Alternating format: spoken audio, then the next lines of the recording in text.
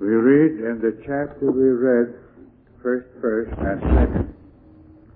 Comfort ye, my people, said your God. Speak ye comfortably to Jerusalem, and cry unto her that a warfare is accomplished, that her iniquity is parted. For she hath received at the Lord's hand double for all her sins. And in 1 Corinthians 6, 19 and 20, or know ye not that your body is a temple of the Holy Spirit which is in you, which ye have from God, and ye are not your own? For ye were bought with a price. Glorify God, therefore, in your body. We have, in this morning hour, on the basis of these and other similar passages of Holy Writ, the instruction of a Heidelberg Catechism in the first Lord's Day. What is thy only comfort in life and in death?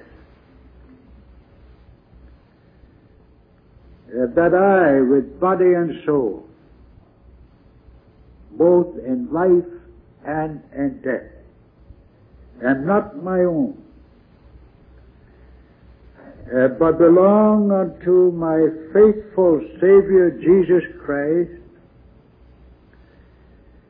who with his precious blood hath fully satisfied for all my sins, and delivered me from all the power of the devil, and so preserves me that without the will of my heavenly Father, not a hair can fall from my head. Yea, that all things must be subservient to my salvation. And therefore, by his Holy Spirit, he also assures me of eternal life and makes me sincerely willing and ready henceforth to live unto him. How many things are necessary for thee to know that thou, enjoying this comfort, mayest live and die happily? 3. The first, how great my sins and miseries are. The second, how I may be delivered from all my sins and miseries. The third, how I shall express my gratitude to God for such deliverance. The Heidelberg Catechism, beloved, through which we have preached many a time. In fact, I know not how many times. Is always new, is always fresh, is always full of life and comfort. And so is the preaching that is based upon it, or should be anyway. I may offer a brief introduction to the Catechism, and as far as this Lord's Day is concerned, a brief introduction to the entire preaching of the Catechism and the Sundays that follow. You know, the Catechism is one of our 3 forms of unity. The Catechism, the Netherlands or Belgian Confession of the 37 Articles, and the Canons of Dordrecht. On these 3 forms of unity, our churches, our Protestant Reformed churches, are based officially and principally. There is considerable difference between these three forms of unity. And not principally, of course, but nevertheless in content as well as in form. The Heidelberg Catechism covers the whole of the doctrine of Scripture, and not so much in systematic form, but from the viewpoint of the experience of the Christian as the truth is applied unto his heart by the Spirit and Word of God. That is the character of the Catechism. And in harmony with that character, the form is that also that follows the subjective experience of the believing Christian. Sin, the experience of sin, redemption, and the experience of redemption, and gratitude, ending with, as we have just done with the Lord's Prayer. The Netherlands Confession is different. Not in contents, because it also covers the whole of the doctrine contained in Scripture. But it follows a more dogmatic and systematic order. For the Belgian Confession follows the order after an introduction about Scripture of the doctrine of God, the doctrine of man, the doctrine of Christ, the doctrine of redemption, the doctrine of the church, and the doctrine of the last things.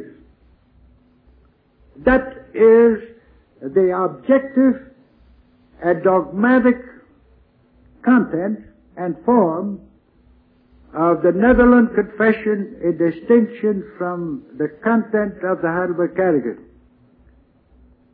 And the canons of Dordrecht are really confined emphatically or specially to the doctrine of the church from a certain point of view. That is, from the point of view of absolute predestination, election and reprobation. Although, of course, with the doctrine of election and reprobation, everything is connected, and therefore also the canons of Dordrecht do not merely speak of the doctrine of predestination, but also speak of the redemption in Christ, of total depravity,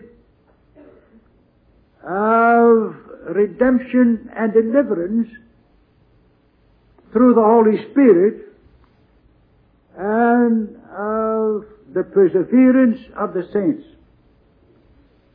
That is the difference. Now, we are confined in our preaching, as has been the custom of the church, almost since the Catechism was adopted, namely that the preaching in one of the services is based on the Heidelberg Catechism. We are confined here in the preaching to that catechism. And you know, that catechism is a most wonderful book. It had been written a little after the year 1560. It was written chiefly by Zacharias Ursinus of Heidelberg,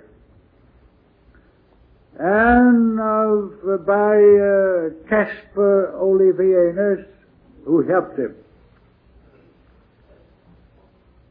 It was written originally in German, of course.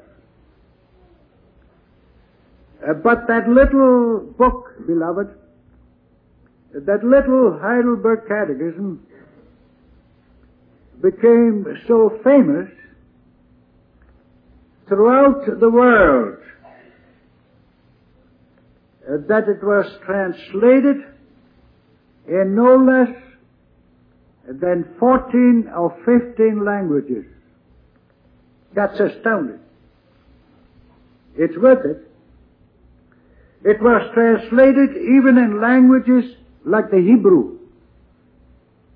There's a Hebrew translation of the Heidelberg Catechism. It was translated in languages like the Greek, and both in the Old Greek and in the Modern Greek. It was translated in the Latin, the Roman language.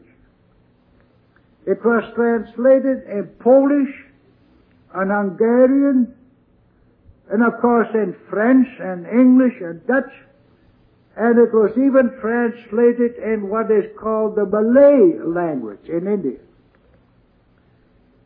That shows that the Heidelberg Catechism is indeed appreciated the world over, and no wonder. It's a most beautiful book of instruction, beloved, as well as a most fundamental basis for the Church of Jesus Christ, for the Reformed churches in the midst of the world. And therefore, we, in this morning hour, cannot finish even the contents of the first Lord's Day. That's not the idea. That's not the idea. He that tries to do this makes a mistake. I remember one pastor preached 31 Sundays on this first Lord's Day. But of course he made the mistake that he covered practically the whole catechism. All things are mentioned in this first Lord's Day, don't you know? Whether it's the only comfort in life and in death, I belong to my faithful Savior, Jesus Christ. That covers the whole business. Who satisfied for my sin, who delivers me from all the power of the devil, who cares for me and merits for me that my Heavenly Father cares for me, who assures me by His Holy Spirit and Word that this is true, and that I belong to my faithful Savior Jesus Christ, who makes me willing to serve Him, the whole thing. Sin, redemption, gratitude, all is included in this first Lord's Day. It's not the idea, therefore, to preach on this Lord's Day in detail. The fundamental idea of this first Lord's Day is, of course, the viewpoint. The viewpoint of the Catechism. And that viewpoint is that of the only comfort in life and in death. And to that viewpoint of the Heidelberg Catechism, we wish to call your attention a few moments this morning. The only comfort in life and in death. Its idea, its grounds, and the way of possessing it is mentioned in this Lord's Day. Do not forget, beloved, when I preach on the Catechism, as I once did, especially the first year, emphatically, when I preach on the Catechism, that the Catechism is subjective. It's subjective. It's not objective. It's subjective in the good and healthy sense of the word. By subjective I mean that the truth, as it is applied to the heart of the believer by the Holy Spirit, and therefore experienced by the believer, is emphasized in the Catechism. Not simply the objective truth of Scripture, not simply the objective truth of dogmatics, of doctrine, but the subjective application of the truth by the Holy Spirit to the heart of the believer as it is experienced by him. That is the idea and the viewpoint of the Heidelberg Catechism. One more thing. You must never forget, and it shouldn't be forgotten in the preaching, and it shouldn't be forgotten when you listen, that the Heidelberg Catechism throughout is personal. It speaks to you and to me. That is beautiful too. That is thoroughly scriptural too. It speaks to the church, but it speaks to the church from the viewpoint of the individual believer. That is why the Catechism begins immediately by asking the question, what is thine only comfort in life and death? That's the question. And therefore, beloved, you must answer that question. If you want to benefit from the preaching of the Heidelberg Catechism, then you should answer this question just as the answer is given in this catechism throughout, and just as the answer is given to the first Lord's Day. You must say that I am not my own. Not that the people of God are not their own. And not that the church belongs to Christ. But they should make it very personal. That I am not my own. That is the answer. That in life and in death, I am not my own. I don't belong to myself. I'm not my own possession. But I belong to my faithful Savior, Jesus Christ. That is the answer. Personal answer. I'm His. I know that I'm His. And beloved, it is from that point of view that we must briefly ask the question, what is really the idea of comfort? What is comfort? Comfort is a thoroughly biblical idea. The Scripture speaks of comfort throughout. The Bible is a comforting book. The Bible is a book full of comfort for the people of God in this world. I do not have to simply point a text as Isaiah 40, which is also throughout a chapter of comfort. Comfort ye, my people, saith your God. That is the address to the preachers and to the prophets. Comfort ye, my people, saith your God. But that is also the case throughout Scripture.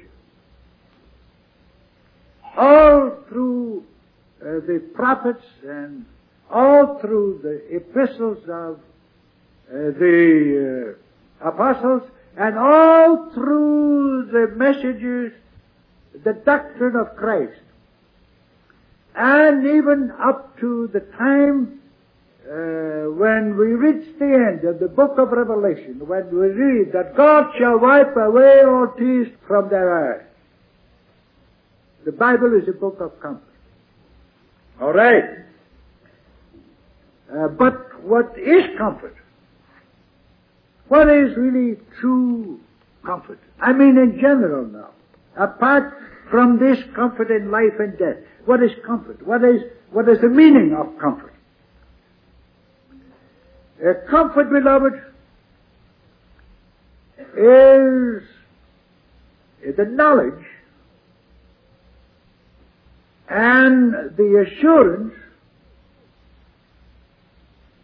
of a great good over against, in antithesis to, a great evil. That first.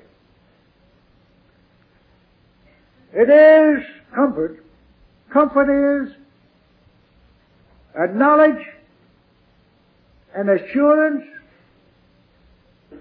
of such a great good over against the great evil that affords him that has the comfort, peace, and joy,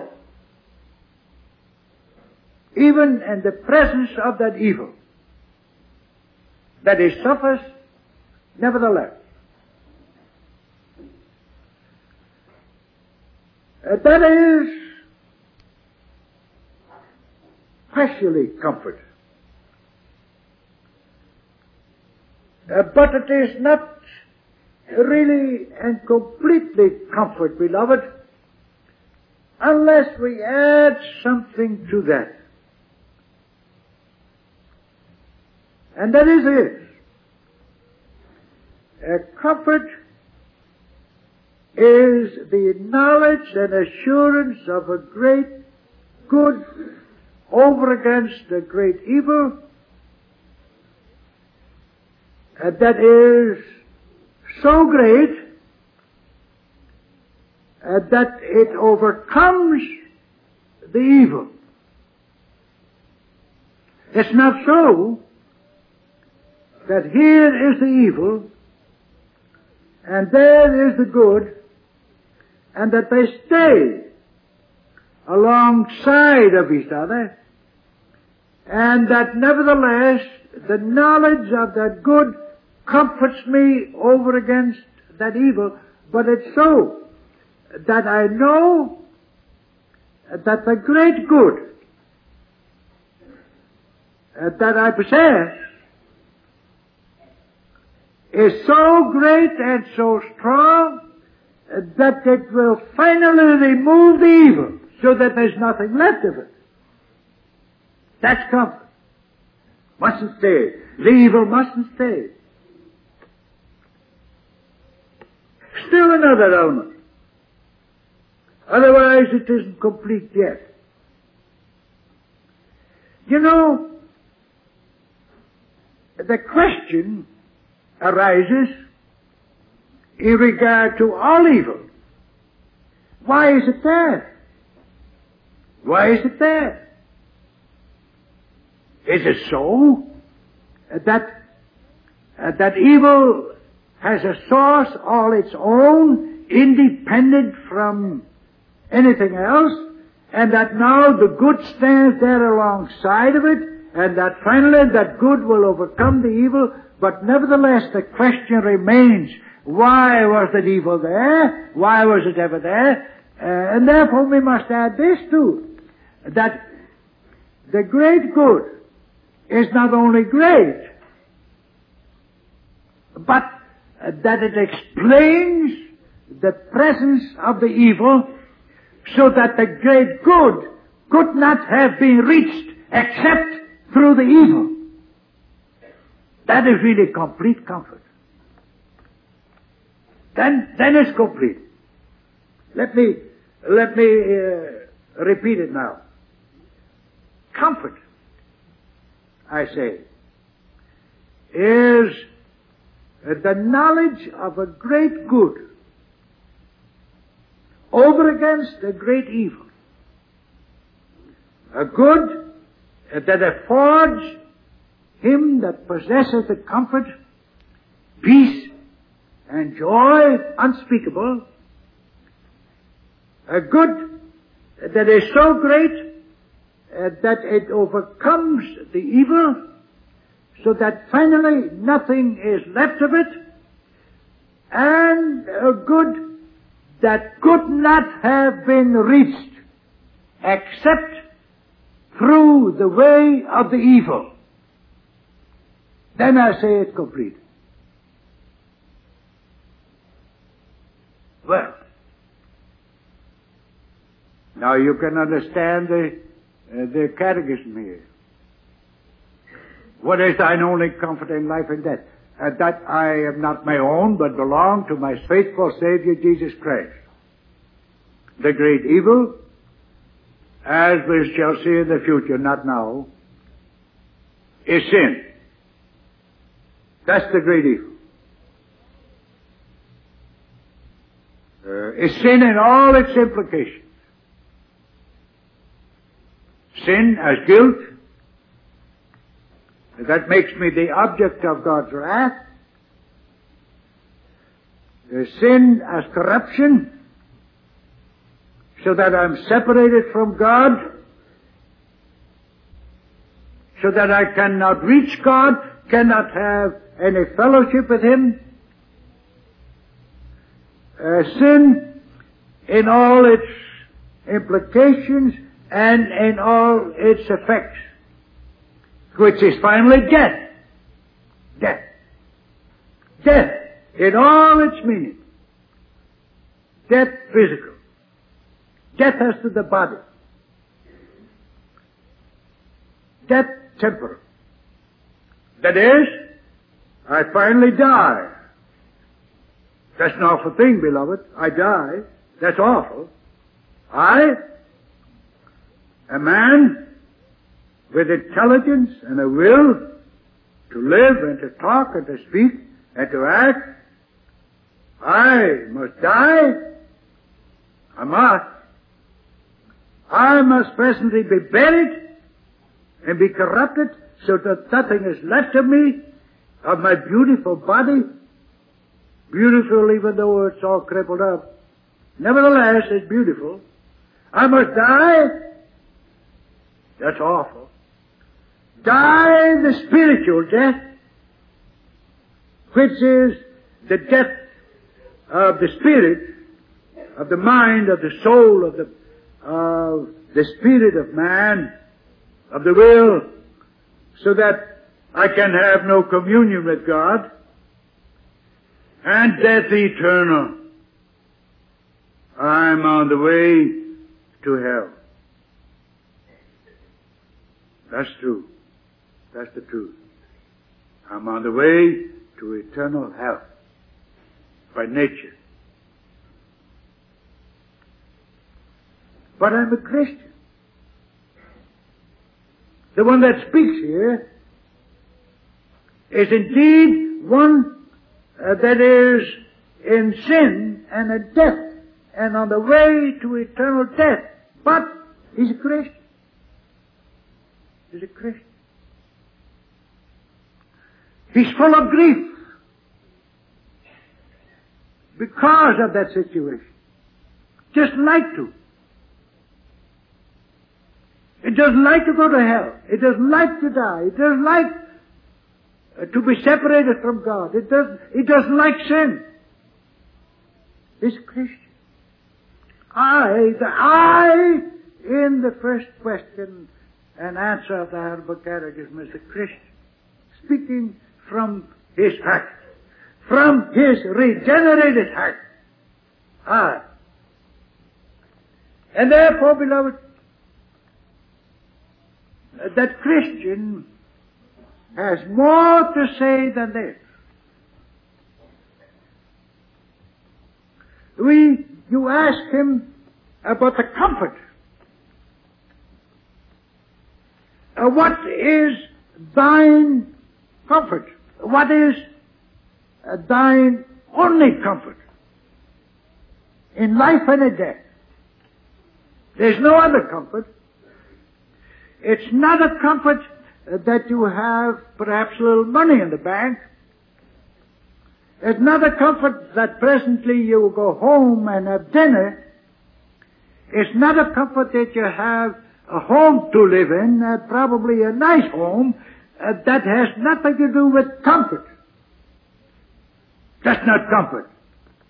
That's certainly no comfort in life and death. No. But the Catechism says, you must say this, and I must say this. This is my only comfort in life, in the whole of my life, not only in death, in the whole of my life. Only comfort. In all my ways. Whatever I have, whatever I do, whatever is my experience, in health or in sickness, makes no difference. Makes no difference at all. My only comfort in life and in death is I belong to my faithful Savior, Jesus Christ. Hence, Jesus Christ is, according to the Catechism, the ground of this comfort. He is the ground.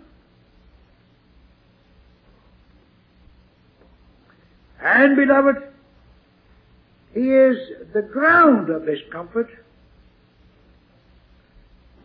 because He is my faithful Savior.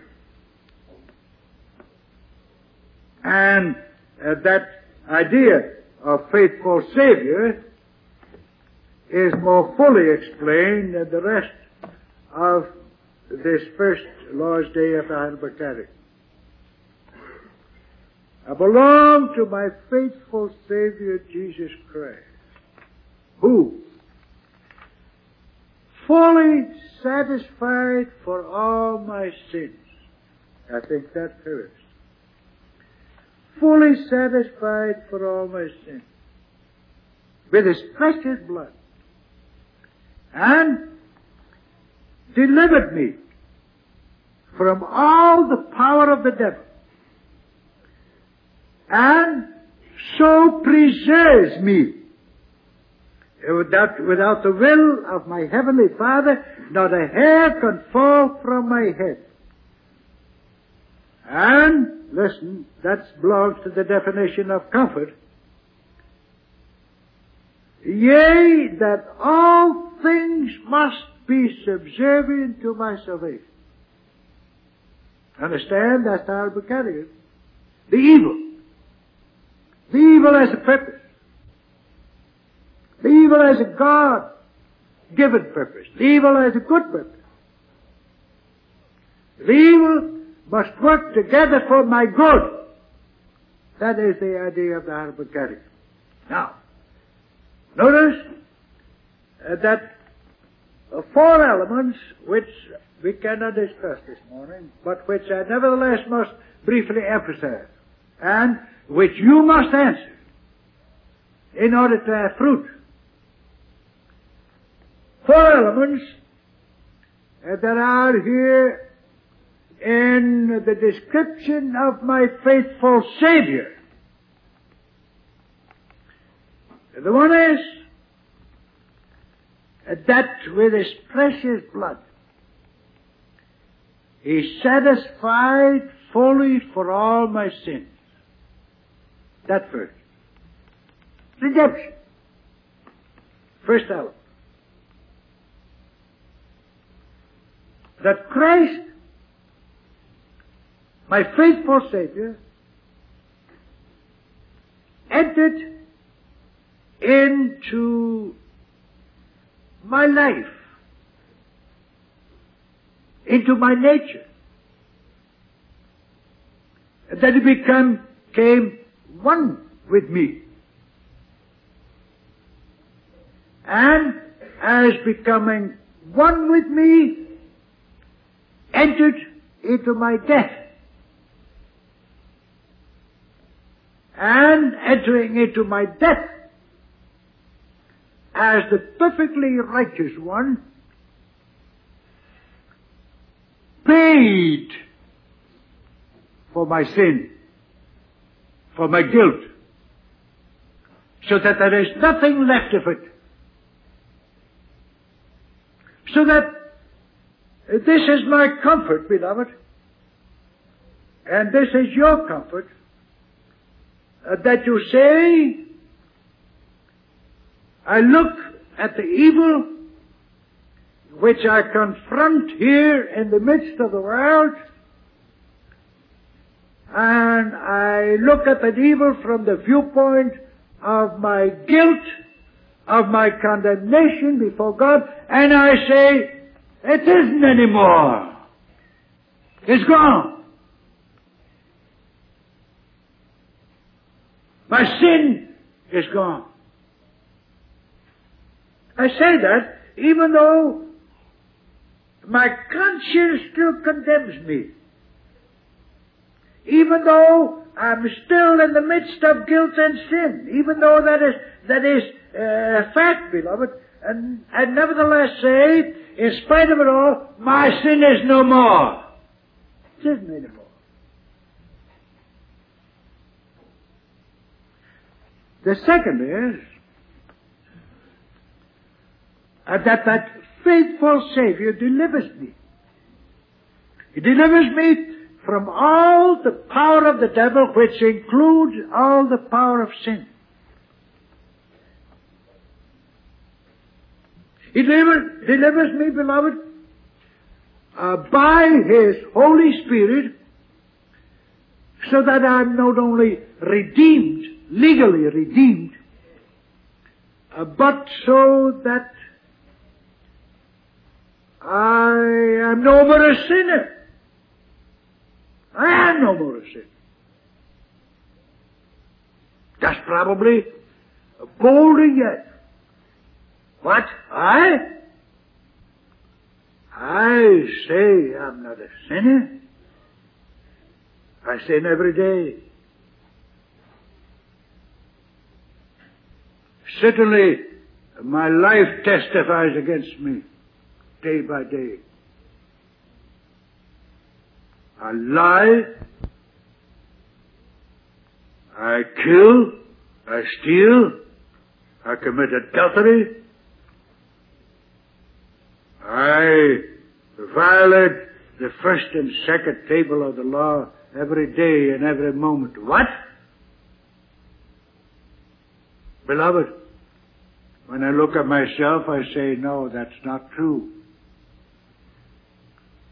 But this is my only comfort, that I look at my Savior.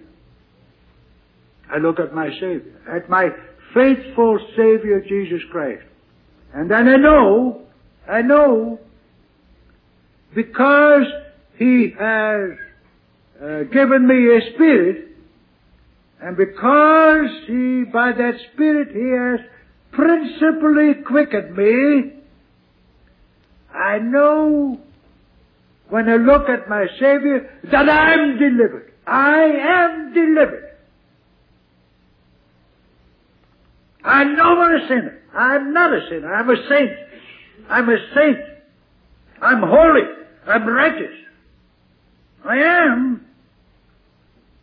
Even though I'm a sinner according to all that I seem to be, and nevertheless am holy and righteous in Christ Jesus, my faithful Savior.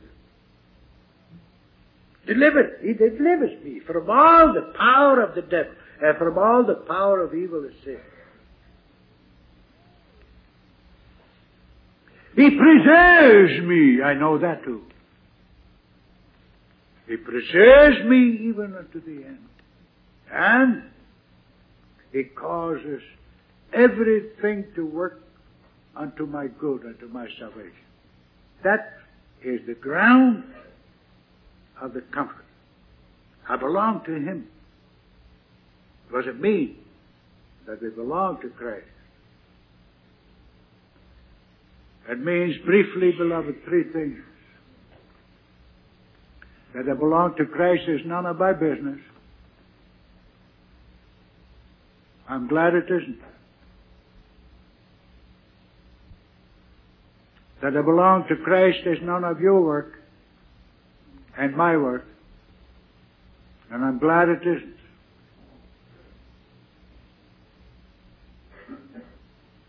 That I belong to Christ, beloved, is first of all, and without it you cannot even start, rooted in election.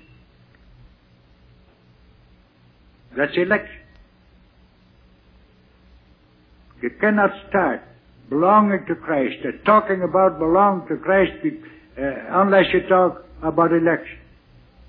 I belong to Christ because the Father has given me to Him. That's all. That's the cause, the deepest cause. Without that deepest cause, I cannot belong to Christ. But the deepest cause is real.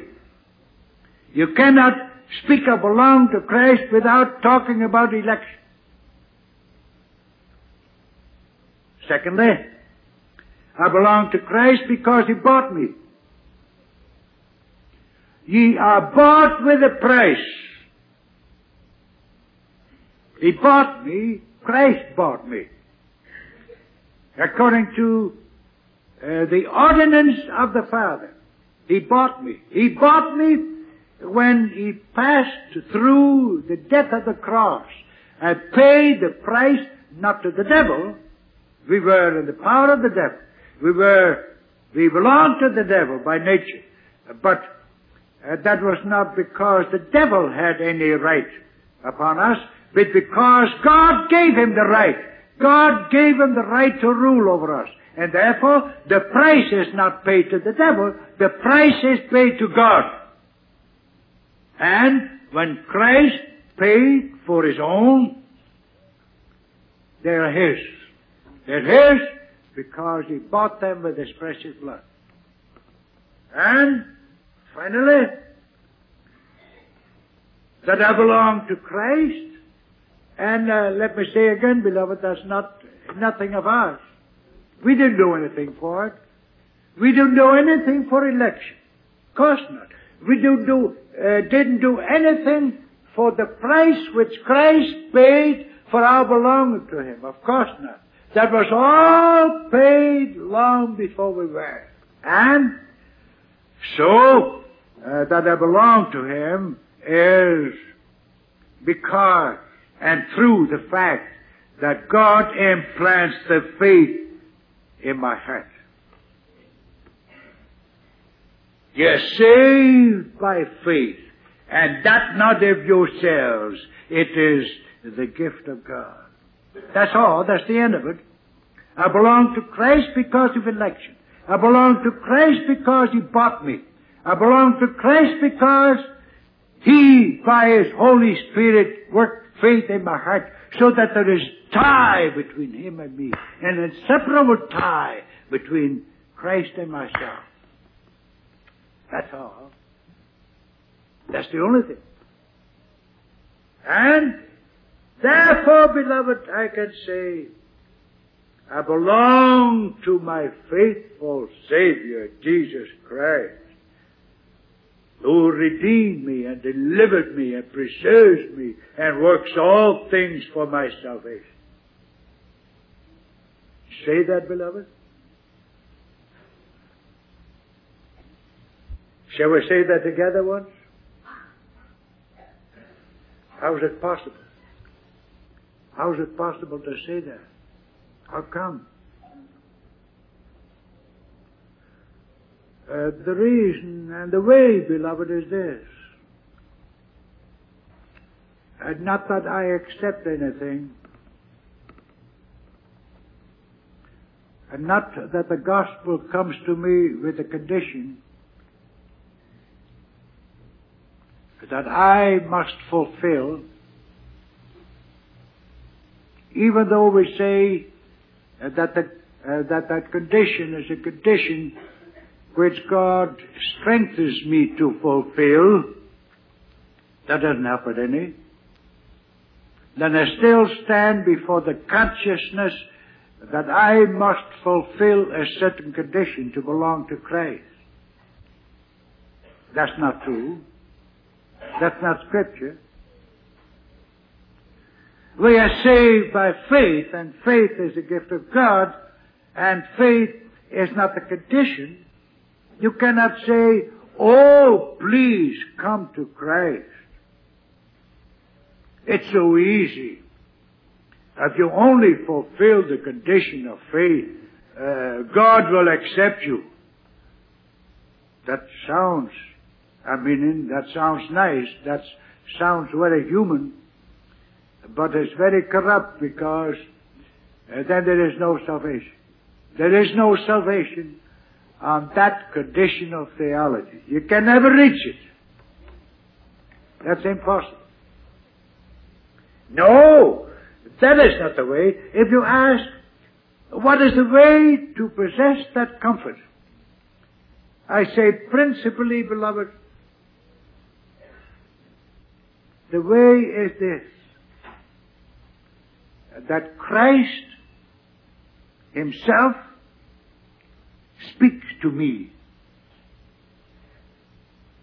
Not I, not the Bible, but Christ Himself speaks to you and to me. He does that through the preaching of the gospel. Oh yes.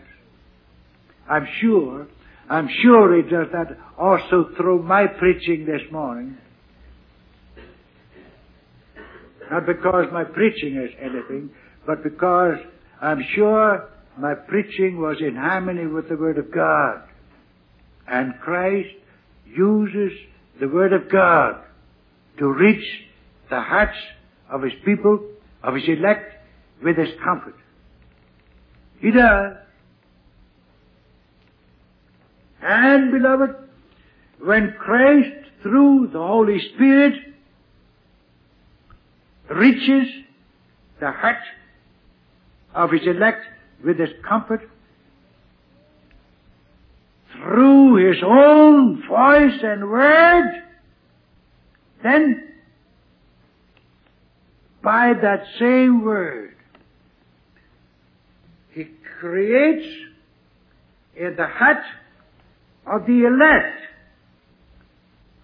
those attitudes, those dispositions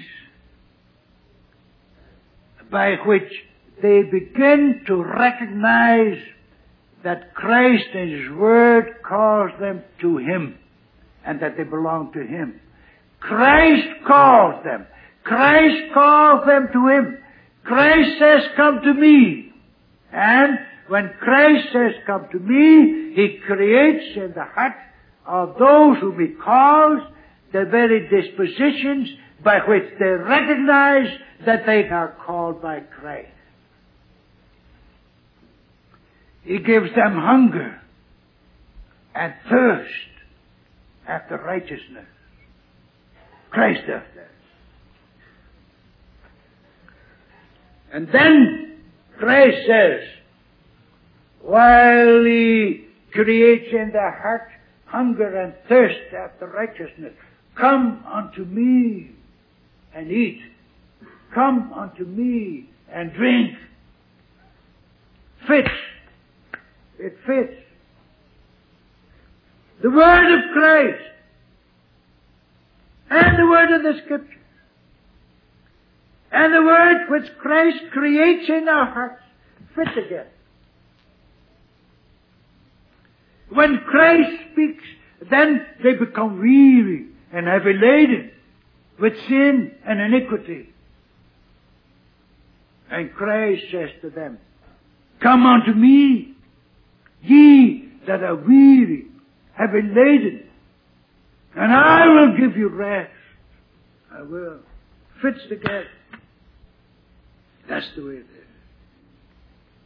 And therefore, beloved, that gospel is not a conditional gospel, but is a gospel which Christ himself proclaims, which Christ himself speaks, which Christ himself realizes in the hearts of the elect, and through which Christ himself draws you to him. And then you say, in answer to my question, no, to the question of the Heidelberg Catechism, what is thine only comfort in life and death? Oh, this, I belong to my faithful Savior. He spoke to me. He called me. He created in me the true disposition of his people. And then on his call, I went to him and I found rest. I found water. I found bread. I found life. I found remission of sins. That's the gospel. And, of course, you could say probably, as I do too often, I don't always stand in that faith. No, I don't either. I sometimes doubt, you say. Yeah, I do too. You're not alone in that. I do too. I don't always stand on the heights of faith that it looks, when I'm preaching here, don't ever think so. I'm not as pious as I look when I preach. Don't ever think so. I'm just as sinful and just as filled with weakness and doubt and unbelief as you are. Oh yeah. But, beloved, there's only one cure, and that is the Word. The Word. The Word through the Spirit. The Word of Christ. And do not forget this. There's something in your lives too, as in my life. You know, the Catechism says this too. He makes me sincerely willing to live unto him and to serve him. If you are of Christ, that is what happens. Then you are willing. Then you're sincerely willing, not any longer to live unto the world, not any longer to live in sin, not any longer to live according to your old man, but then you are principally desirous to live unto him. Maybe that's the trouble. Maybe you forget that. Maybe you don't fight. Maybe you sit down and sit in the dumps. And so, I wish I had clear faith. But maybe the trouble is, beloved, that you walk in covetousness, that you walk in ways that do not show that you are sincerely willing to belong to Christ and to serve him. And then I say, put away the old man. That's also Scripture. Put away the old man. Fight. Fight. Through the grace of Jesus Christ, to whom ye belong by faith, cast out the devil of your iniquity and stand in the faith, so that you may have the three elements of the Heidelberg Catechism in your life and consciousness. That I know my sin and misery and how great they are. That I know Christ and all the power of his redemption and deliverance. That I know how to be thankful to God for such deliverance. That is the way which in the future we must preach and discuss together. May God apply it unto your heart and mind, so that you may have the only comfort in life and in death, that you belong to him. Amen. Thanks, O Lord, for thy goodness. Thanks for thy grace. Thanks for thy word. Thanks for all that thou givest us day by day, and especially on the Sabbath day, of the riches of thy grace. Bless us at the rest of this day, and forgive all our sins. Amen.